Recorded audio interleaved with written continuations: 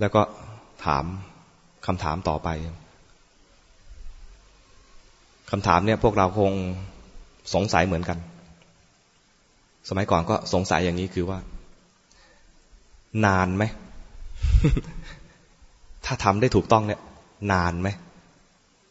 เผื่อเขาเรียกว่าอะไรพิจารณาก่อนลงทุน จะทำแล้วเนี่ยถ้า7 เดือนได้กำไรมาเนี่ยน่าลงทุนอะไรประมาณหรือว่าถ้า7 เดือนนานไปซื้อวันนี้ขายพรุ่งนี้ได้กำไรเลยเนี่ยลงทุน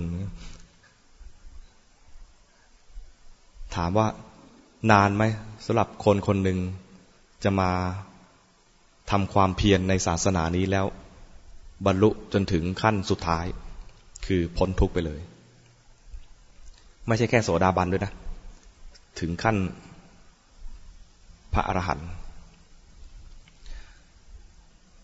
พระเจ้าก็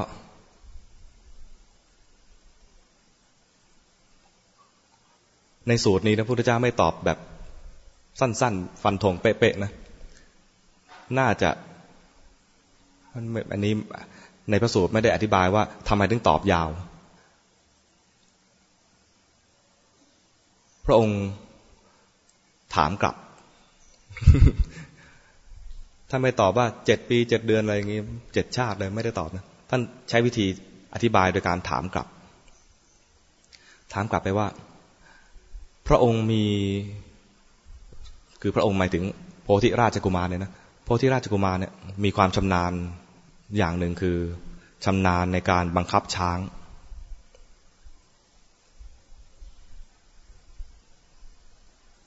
โพธิราชกุมารเนี่ยชำนาญในการบังคับช้างเพราะว่าเป็นลูกของพระเจ้าอุเทนรู้จักพระเจ้าอุเทนไหมเคยได้ยินไหม พระเจ้าอุเทนแห่งโกสัมพีรู้จักโกสัมพีไหมไม่ใช่กำแพงเพชรนะโกสัมพีกำแพงเพชรก็มีแต่นี่โกสัมพีอินเดียโอ้ต้องเล่ายาวเลยเนี่ยเดี๋ยวจะเล่าว่าทำไมถึงโพธิราชกุมารจึงชำนาญในเรื่องบังคับช้าง ตอนนี้กำลังประมวลข้อมูลอยู่นะ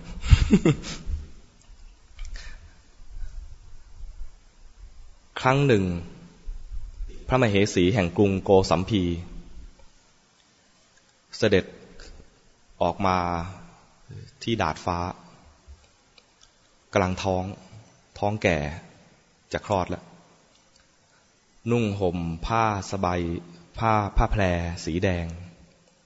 สวยนี่คิดเอานะ องค์จริงเป็นยังไงไม่รู้แต่น่าจะสวยแล้วเพราะชาววังอินเดียด้วยก็ออกมายืนรับวิวรับลมชมวิวมีนกใหญ่ตัวหนึ่งบินผ่านมาถ้าในหนังสือจะเรียกว่านกหัสดีลิง เคยได้ยินไหมไม่ใช่ลิงนะนกหัสดีลิงมันคือนกตัวใหญ่เท่าช้าง เดี๋ยวนี้สูญพันธุ์ไปแล้วมั้ง เห็นพระนางมายืนอยู่ที่ระเบียงเข้าใจว่าเป็นก้อนเนื้อไอ้แดงตรงนั้นมันนึกว่าเลือดผ้าแดงๆเนี่ยนึกว่าเลือดก็โฉบไปพระนางอยู่ในกรงเล็บข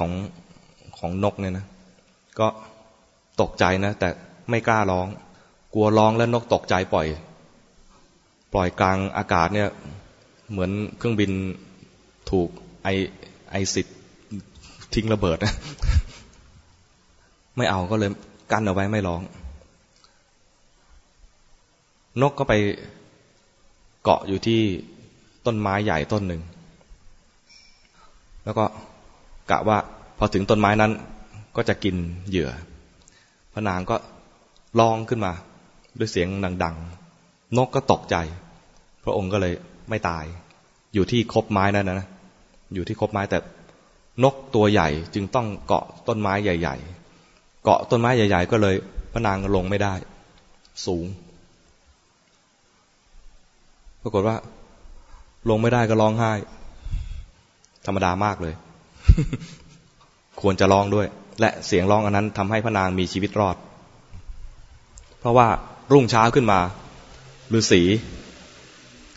ในป่านั้นมีฤาษีอยู่องค์หนึ่ง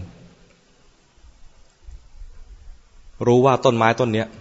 นกตัวนี้นะมากินอาหารบ่อยๆนกก็ไม่มีที่เกาะมากหรอกเพราะตัวใหญ่เนี่ยนะคงหาต้นไม้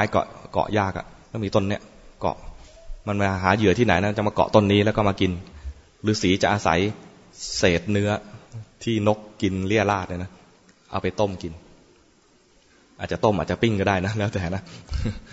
ก็ไปหาอาหารวันนั้นตอนเช้าฤาษีก็มาหาอาหารเศษเนื้อคุยไปคุยมาได้ยินเสียงร้องอยู่ข้างบนเฮ้ยผีหากินมาตั้งนานไม่เคยเจอนางไม้ วันนี้นางไม้ร้องไห้บอกถามคนหรือผีคนจะไปทำอะไรอยู่ข้างบน นกจับมาอ๋องั้นเดี๋ยวเราขึ้นไปช่วยอย่าขึ้นมาอย่าเพิ่งขึ้นมาทำไมไม่ให้ขึ้นตัวเองเนี่ยเป็นเชื้อกษัตริย์ถ้าเป็นคนอื่นมาแตะต้องนะเกรงว่าตัวเองจะเศร้าหมอง บอกอย่าเพิ่งขึ้นมาห้ามแตะต้องตัวกัน จะตายอยู่แล้วยังห่วงนะ ห้ามแตะต้องตัวกันถ้าขึ้นมานะต้องให้พาดกระไดมาเฉยๆหรือเราจะลงมาเองฤาษีก็รู้ว่ารังเกียจเรื่องวรรณะถามว่ามาจากวรรณะไหนบอกเป็นกษัตริย์ฤาษีก็บอกว่าเราก็เป็นกษัตริย์ออกบวชไม่เชื่อ มเหสีไม่เชื่อนะไม่เชื่อเดี๋ยวเราจะท่องกษัตริย์เนี่ยจะมีคาถาของกษัตริย์บอกกันเฉพาะพวกกษัตริย์ด้วยกันวงอื่นจะไม่รู้จักพวกวรรณะอื่นจะไม่รู้จักก็ท่องคาถานั้นให้ฟังอาตมาท่องไม่ได้ อยู่ไม่รู้วรรณะอะไรแต่เคยไปอินเดียนะเคยไปอินเดียถามพวกอินเดียว่าเนี่ยอินเดียเขายังแบ่งวรรณะกันเคร่งครัดมากนะเขารู้เลยมองหน้ากันรู้เลยว่าไอ้คนนี้วรรณะไหนคนนี้วรรณะไหนคนอินเดียด้วยกันเนี่ยจะมองออก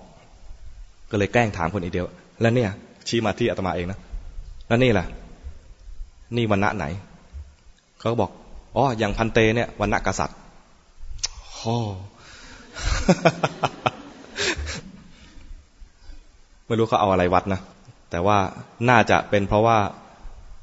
ออกบวชในพุทธศาสนาแล้วถือว่าเป็นลูกของพระพุทธเจ้าแล้วพระพุทธเจ้าเนี่ยเป็นกษัตริย์ก็ถือว่าอย่างนี้เป็นวรรณะกษัตริย์แต่ถ้าศึกไปอาจจะไม่ใช่แล้วนะ ปรากฏว่าพอรู้ว่าเป็นวรรณะกษัตริย์พระนางก็ยอมให้อุ้มลงมาฤาษีไม่เป็นสังฆาทิเศษไม่มีสิกขาบทอุ้มได้อุ้มลงมาแล้วก็ฤาษีก็หาผลไม้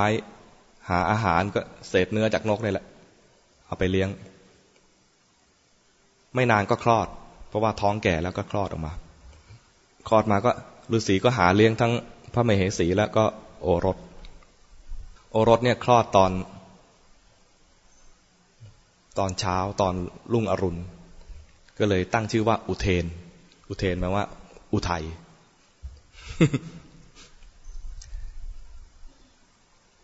อยู่ไปอยู่มาพระมเหสีก็รู้สึกว่าอยู่อย่างนี้ไม่มั่นคงฤาษีอาจจะเบื่อเราเพราะว่าหา1 คนมาเลี้ยง2 คนถ้าฤาษีหนีไปเนี่ยเราลำบากเลยอยู่ในป่าเนี่ยก็เลยทำยังไงที่จะให้ชีวิตในป่านี้มั่นคงยิ่งขึ้นโยมจะทำไง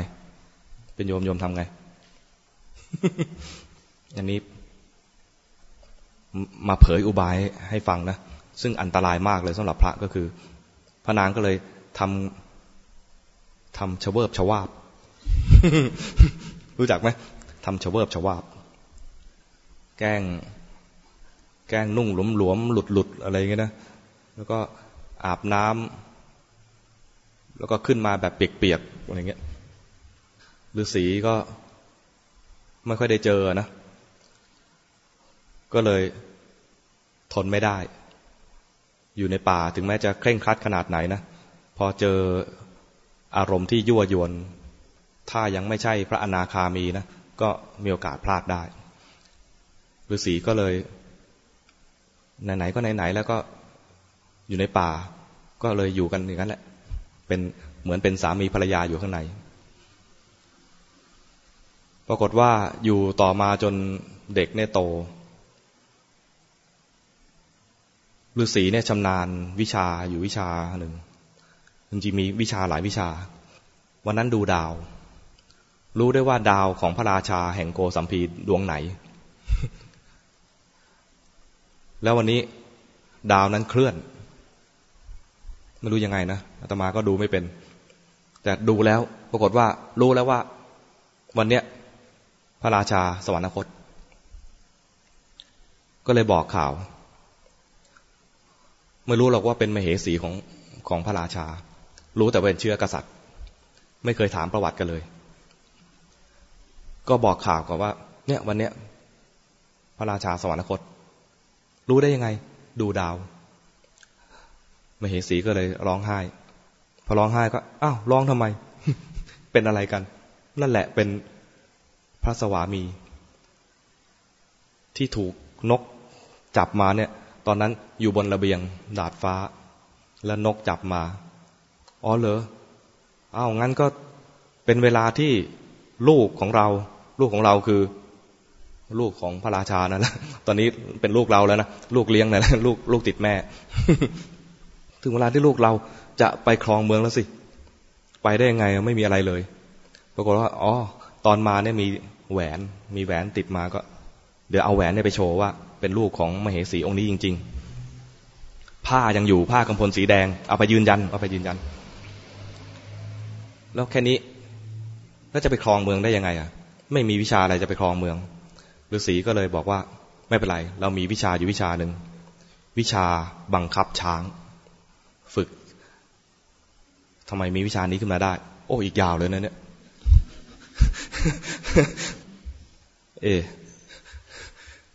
จริงๆเรื่องนี้นะน่าเล่าตอนแบบอยู่ในสัตชิกนะเล่าทั้งคืนนะเล่าไปเรื่อยๆมันมีนิทานโยงนิทานไปเรื่อยๆนะเหตุที่มาที่ได้วิชาบังคับช้างนะฤาษีบวชกัน2 องค์เป็นเพื่อนกันเป็นเชื้อกษัตริย์ด้วยกันออกเบื่อบ้านเมืองก็ออกบวชอยู่วิเวกด้วยนะองค์หนึ่งอยู่เขาลูกนี้องค์หนึ่งอยู่เขาลูกนู้นแต่ก่อนจะแยกจากกันเนี่ยตั้งกติกากันไว้ว่าทุกคืนจะจุดไฟเอาไว้เพื่อให้รู้ว่ายังมีชีวิตอยู่ ถ้าวันไหนไฟอีกลูกหนึ่งดับนะแสดงว่าองค์นั้นตาย ปรากฏเพื่อนตายเพื่อนตายไปแล้วตัวเองเห็นจากว่ากองไฟของเพื่อนที่เขาลูกนู้นดับไปก็เลยรู้ว่าต้องอยู่คนเดียวเพื่อนที่ตายไปเนี่ยตายไปเป็นเทวดาก็มาเยี่ยมพอมาเยี่ยมมาถามเป็นยังไงบ้างเพื่อนอ๋อเพื่อนตายแล้วเป็นเทวดาเหรอโอ้รู้สึกมีกำลังใจเทวดาก็ถามว่ามีปัญหาอะไรบ้างไหมมีอะไรที่จะให้เราช่วยบ้างไหมผมบอกว่ามีเหมือนกันช้างมันชอบมานะมันมาถูไถกุฏิแล้วก็ขี้ไว้เต็มเลยทำยังไงที่จะให้ช้างเนี่ยมันไม่มาได้ไหมอ๋อไม่ยากเดี๋ยวเราให้พินทิพย์ให้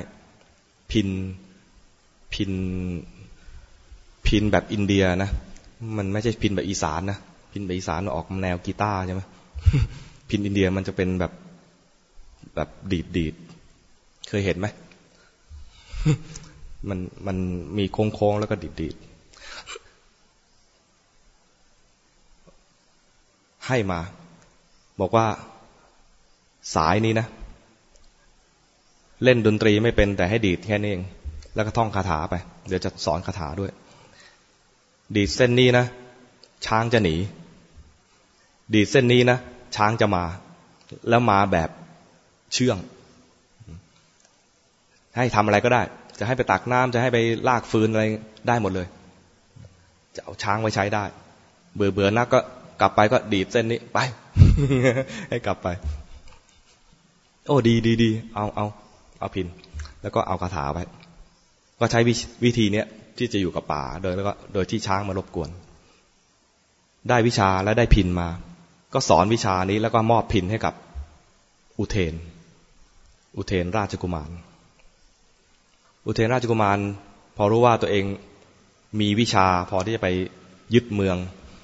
มีอะไรเรียกว่าอะไรหลักฐานว่าเป็นลูกมเหสีจริงๆมีแหวนมีผ้าจะไปองค์เดียวก็วางแผนว่าเรียกช้างมาก่อน ดีดพินเรียกช้างมาตัวเองขึ้นช้างไปแล้วก็ไปหว่านล้อมคนในชนบทโชว์ว่าตัวเองมีของมีอะไรเนี่ยนะ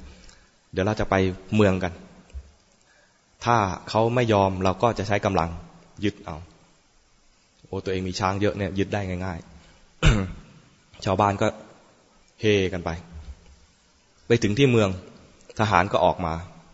ยันเอาไปก่อนถามกันว่าเป็นใครมาจากไหนพอบอกว่าตัวเองเป็นลูกของพระราชาที่เพิ่งสวรรคตไปไหนดูหลักฐานหน่อยก็โชว์แหวนกับผ้าถ้าไม่เชื่อและไม่ยอมเดี๋ยวจะบุกปรากฏว่าอำมาตย์ทั้งหลายข้าราชบริพารแล้วก็เชื้อกษัตริย์ทั้งหลายในวังนั้นเห็นหลักฐานนี้แล้วก็ยอมก็เลยยกให้เป็นกษัตริย์ชื่อว่าพระเจ้าอุเทนแต่เรื่องไม่ได้บอกว่าไปรับแม่กับฤาษีกลับมาหรือเปล่านะปรากฏว่าพระเจ้าอุเทนเนี่ยมีกำลังช้างที่ยิ่งใหญ่มากเพราะว่าไม่มีใครที่จะบังคับช้างได้อย่างท่านอำนาจของท่านก็แผ่กระจายพระเจ้าจันทปัตโชติดูมีตัวละครเยอะนะ พระเจ้าจันทปัตโชติอยู่อีกเมืองหนึ่งรู้สึกว่าทำยังไงเราจะได้วิชานี้บ้างเพื่อกันไม่ให้พระเจ้าอุเทนเนี่ยมาบุกตัวเองแล้วก็เพื่อที่จะให้ตัวเองมีอำนาจมากขึ้นก็เลยคิดวิธีคิดของเขาทำช้างไม้ตัวใหญ่ๆเราเคยได้ยินแต่ม้าไม้เมืองทรอยใช่ไหมอันนี้ช้างไม้เมืองโกสัมพี เพราะว่ารู้ว่าพระเจ้าอุเทนเนี่ยพอบังคับช้างเก่งก็โปรดที่จะล่าช้างก็ทำช้างไม้ดูไกลๆให้ดูเหมือนช้างจริงๆตัวใหญ่ๆแล้วก็เอาทหารไว้ในท้องปรากฏว่ามีคนรายงานว่ามีช้างตัวใหญ่อยู่ชายป่าทางนู้นพระเจ้าอุเทนก็เหรองั้นไปพร้อมกับพินไปด้วยก็ดีดพินช้างไม่มา มาไม่ได้ดีดพินอีกเส้นนึงก็ไม่ไปช้างนี่มันดื้อยังไงมันนะก็เลยเข้าไปใกล้ๆพอไปใกล้ๆอ้าวนี่มันช้างไม้โอ้ช้างอย่างนี้ก็มีด้วยก็เลยลากเข้าเมือง ลากเข้าเมืองไม่รู้เมืองทรอยเนี่ยสมัยนั้นมาอ่านพระไตรปิฎกหรือเปล่านะได้อุบายนี้ไปอันไหนเกิดก่อนกันนะก็เลยพอลากเข้ามาในเมือง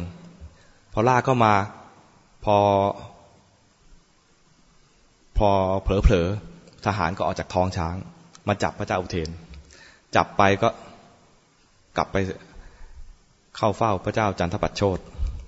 พระเจ้าจันทปัตโชติก็จับขังในคุกบอกว่าจะขอเรียนวิชาพระเจ้าอุเทนบอกได้แต่ถ้าเรียนวิชาก็ต้องเรียนแบบอาจารย์กับศิษย์นะพระเจ้าจันทปัตโชติตัวเองเนี่ยจับเขาได้มามันก็มีเขาเรียกว่ามานะความถือตัวว่าเราจริงๆเราเป็นผู้ชนะนะเราจะยอมนั่งข้างล่างแสดงตนเป็นศิษย์ให้กับนักโทษเหรอก็เลยถ้าเราจะให้ถามไปนะถ้าเราจะส่งคนอื่นมาเรียนได้ไหมได้แต่ต้องเป็นเชื้อกษัตริย์วิชานี้จะไม่สอนวรรณะอื่นจะต้องสอนกษัตริย์เท่านั้นพระเจ้าจันทปัตโชติก็คิดไปคิดมาพวกกษัตริย์ที่เป็นญาติกันนี่ก็ไว้ใจไม่ได้ถ้ามันรู้นะเดี๋ยวมันยึดอำนาจเราก็เลยนึกถึงลูกตัวเองลูกชายไม่มีเลยมีแต่ลูกสาว ก็เลยบอกว่าถามพระเจ้าอุเทนไปว่าผู้หญิงเรียนได้ไหมวิชานี้ผู้หญิงเรียนได้ไหมได้ขอให้เป็นเชื้อกษัตริย์งั้นเดี๋ยวเราจะส่งหญิงกษัตริย์แต่ขี้เหร่ต้องกันไว้ก่อนบอกว่าขี้เหร่แผนก็คือว่าจะให้กั้นม่านไม่ให้เห็นกันกลัวสองคนเนี่ยถ้าเจอหน้ากันเนี่ยเดี๋ยวมันไม่ยอมเรียนวิชาช้างมันเรียนวิชาอื่น ก็เลยบอกว่าเพื่อไม่ให้สมาธิในการเรียนไขว้เขวไปเจอหน้ากันเดี๋ยวท่านจะตกใจสภาพหน้าของหญิงคนนี้ว่าน่าเกลียดน่ากลัวแต่เป็นเชื้อกษัตริย์เราจะส่งหญิงที่หน้าตาน่าเกลียดน่ากลัวแต่ว่าเป็นเชื้อกษัตริย์มาเรียนกับท่านตกลงไหมได้เรียนวิชานี้ไม่ต้องเห็นหน้ากันก็ได้แค่พูดกันให้ได้ยินแล้วก็ท่องคาถาเท่านั้นเองก็เลยส่งลูกสาวตัวเองไปลูกสาวเนี่ยไม่ได้อยากเรียนพระเจ้าอุเทนสอนนะกั้นม่านกันนะไม่เห็นหน้ากันนะสอนไปสอนให้ท่องคาถาลูกสาวก็ท่องไม่ได้ท่องไม่ได้เจ้าอุเทนก็โกรธมีน้ำโหอะไรวะสอนแค่นี้ไม่รู้เรื่องใหญ่พอกระชากนะไอ้ม่านออกมานะจะด่านะใหญ่สวยนี่หว่า ตะลึงลูกสาวเนี่ยก่อนจะลงมาเรียนเนี่ยนะก็ได้รับคำจากพ่อว่ามีเชื้อกษัตริย์จับกษัตริย์ได้องค์หนึ่งแต่น่าเกลียดน่ากลัวมากแต่มีวิชาดีนี่บอกลูกสาวให้ไปเรียนนะบอกลูกสาวว่าไอ้หนุ่มคนนี้มันน่าเกลียดน่ากลัวแต่มันมีวิชาดีให้ลูกไปเรียนกับมันหน่อยแล้วเอามาสอนพ่อต่อพ่อขี้เกียจนั่งข้างล่างเสียศักดิ์ศรีให้ลูกไปเรียนกับเขาลูกนั่งข้างล่างแบบลูกศิษย์นะแล้วก็เรียนจำมาให้ได้แล้วก็มาสอนพ่ออีกทีหนึ่งลูกก็เดี๋ยวจะไปเรียนวิชาตามที่พ่อบอกพอท่องไม่ได้พระเจ้าอุเทนกะจะด่านะนางพอเปิดมาอ้าวเป็นอย่างนี้นี่เองก็เลยเรียนวิชาอื่น เรียนวิชาอื่นกันเรียบร้อยแล้วก็กลับไปบอกพ่อจำยาก วิชานี้จำยากคาถาอะไรก็ไม่รู้จำยากจริงๆไม่ได้เรียนเลย ก็ไปเรียนอย่างนั้นแหละส่งไปเรียนทุกวันนะจำไม่ได้ไปเรื่อยๆจนท้องพอท้องแล้วก็รู้เลยว่าเฮ้ยลูกกูไม่ได้เรียนวิชานั้นนี่หว่า ก็เลยพอรู้ว่าตัวเองเนี่ยนะพระเจ้าอุเทนรู้ว่าเฮ้ยถ้าท้องแล้วเนี่ยนะจับได้แล้วว่าไม่ได้เรียนวิชากันแล้วก็ไม่ได้เรียนวิชาช้างอย่างที่ตั้งใจแล้วก็มาทำอย่างอื่นแทนเนี่ยต้องหาทางหนีแล้วก็เลยวางแผนกับพระราชธิดาบอกว่าต้องหนีแล้วนะพอตอนนี้ก็เลยพระราชธิดาก็วางแผนให้หาช้างหาคนเปิดทางให้ไปตรงไปได้หนีได้ลูกที่เกิดจากพระราชธิดาคนนี้คือโพธิราชกุมาร